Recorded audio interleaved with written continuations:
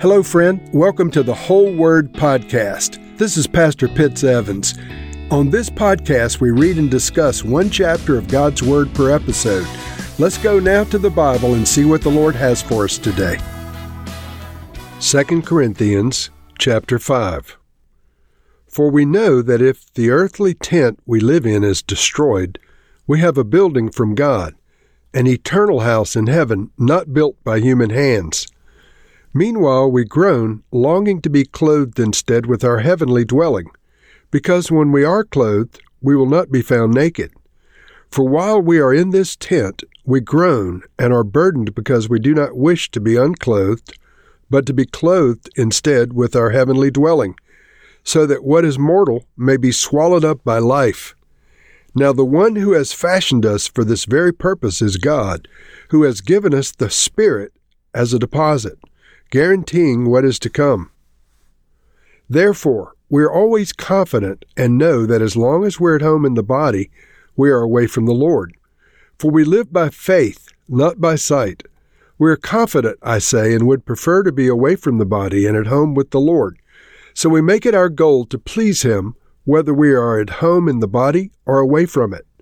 For we must all appear before the judgment seat of Christ, so that each of us may receive what is due us for the things done while in the body, whether for good or for bad. Since then we know what it is to fear the Lord, we try to persuade others. What we are is plain to God, and I hope it is also plain to your conscience.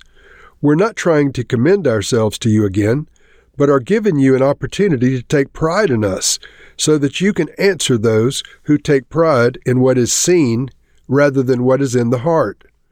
If we are out of our mind, as some say, it is for God. If we are in our right mind, it is for you. For Christ's love compels us, because we are convinced that one died for all, and therefore all died. And He died for all, that those who live should no longer live for themselves, but for Him who died for them and was raised again. So from now on, we regard no one from a worldly point of view. Though we once regarded Christ in this way, we do so no longer. Therefore, if anyone is in Christ, the new creation has come. The old has gone, the new is here. All this is from God, who reconciled us to Himself through Christ, and gave us the ministry of reconciliation. That God was reconciling the world to Himself in Christ, not counting people's sins against them. And He has committed to us the message of reconciliation.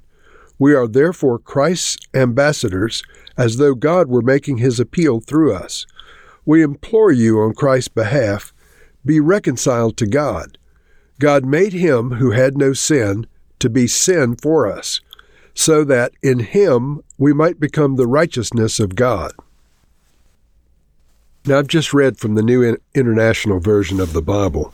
It's an older edition because I don't like some of the revisions that have been made in the more recent New International Bible. But I'm about to go back and make some comments, and I want to refer you back to the Passion Translation in various places. And so in the NIV in verse 1 it says, "For we know that if the earthly tent we live in is destroyed, we have a building from God, an eternal house in heaven, not built by human hands." And the Passion words it this way: "We are convinced that even if these bodies we live in are folded up at death like tents, we will still have a God-built home that no human hands have built, which will last forever in the heavenly realm." And so this God-built home, or this eternal house in heaven, not built by human hands, this is what we're living for. And Paul compares our human bodies that our redeemed Spirit is now dwelling within. He compares our human bodies to tents of flesh, these tents that we have surrounding us. It's interesting, the analogy that it's housing the real us. The real us is inside of us. So mankind looks on our bodies. They see them aging. They see them deteriorating from the cradle toward the grave. There's a constant move toward deterioration. But inside, our inner man is living for those heavenly homes that are awaiting us when we get to be with the Lord, that God-built home that no human hands have made, Paul speaks of. And then Paul speaks about the promises of God, that even though we're in this tent now, we already have the promise of God that he's guaranteeing us our future.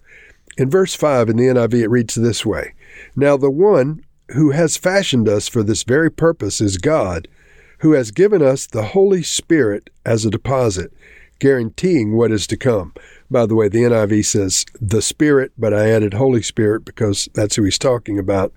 And so it says the Lord has given us the Holy Spirit as a deposit, guaranteeing what is to come. This idea of a down payment on eternity. The writer of the Passion has a wonderful switch on this, or a wonderful description of this in this verse, a wonderful paraphrase, if you will. He says he's given the Holy Spirit like an engagement ring as a guarantee. Now, I don't think the original language uses engagement ring per se, but the idea is nonetheless solid in that you receive an engagement ring as a promise of the marriage to come. And we've received the Holy Spirit in this life as a promise of the fullness of new life to come.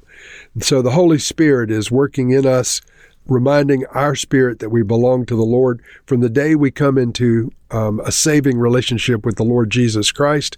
Our inner man is redeemed and continues to be redeemed, and the flame of God burns continually in our hearts. Even though at times you may not feel it, that down payment of the Holy Spirit is within you, my friends, and is burning in your heart, awaiting our future heavenly home.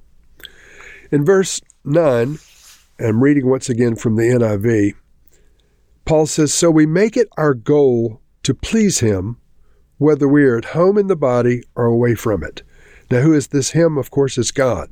We make it our goal to please God, whether we are at home in the body, this tent of flesh, or away from it. And the Passion Translation says, "So whether we live or die, we make it our life's passion to live our lives pleasing to him." The King James says, by life or by death. Now, how many Christians do you know that live with the perspective of whether we live or die, our passion is to please him? In other words, no matter what the outward circumstances are, even under the threat of death, our life's passion is to live our lives in a way that's pleasing for Jesus Christ. And so the body can be killed, the body can be opposed, but the inner man is free in the Lord, and the love of the Lord compels us to witness to the truth of Jesus Christ living within us and his Holy Spirit given to us as a down payment on eternity. Verse 10, "For we must all appear before the judgment seat of Christ, so that each of us may receive what is due us for the things done while in the body, whether good or bad." And so each person, Christian and non-Christian, will appear before the judgment seat of Christ. Jesus will be seated on his throne. Our lives will be openly revealed before the courts of heaven and the men and the angels that gather there, and of course, God the Father, God the Son, and the Holy Spirit. And for those who know Christ, it'll be a judgment of rewards and degrees of rewards. For those who don't know Christ, it'll be a judgment that involves punishment and degrees of punishment. So those things that we're doing in the days of our flesh will be evaluated in the light of eternity.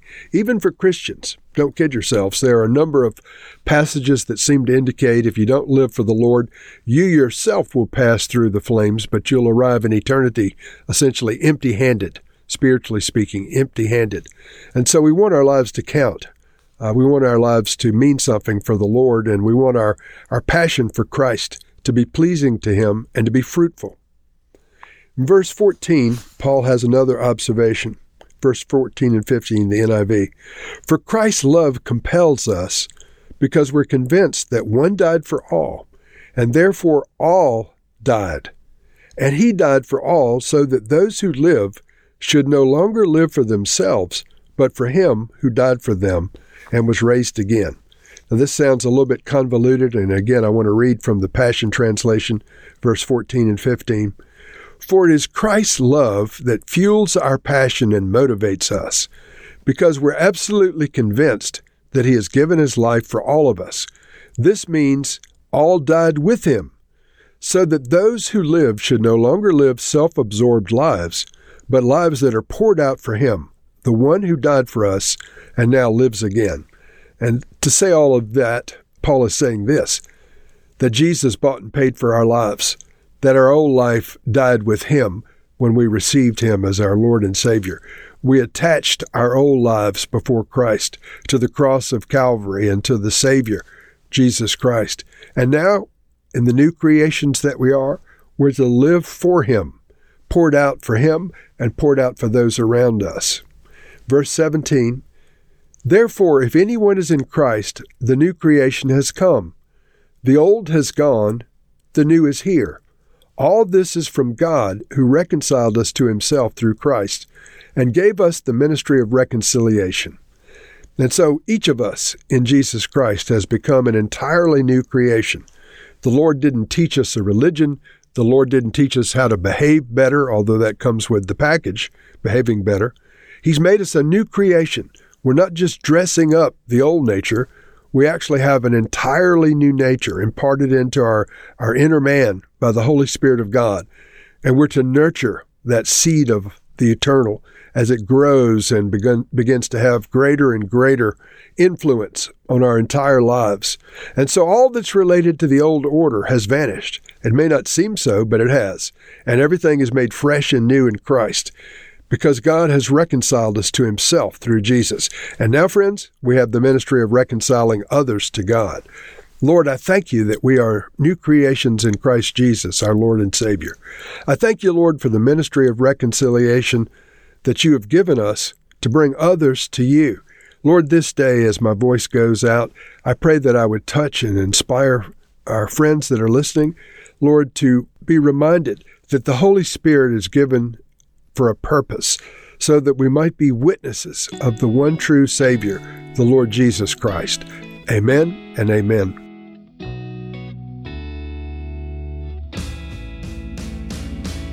Thank you for listening to this episode of The Whole Word. It was brought to you by Whole Word Fellowship and the Northern Virginia House of Prayer. If you were encouraged, please share our podcast with your friends. We'd also appreciate it if you'd hit subscribe in your favorite podcast app and take a few moments to write a review. If you'd like more information on our church and our ministry, you can go to wholeword.net or wholewordpodcast.com for more information. Thank you again, and may the Lord Jesus bless you today and always.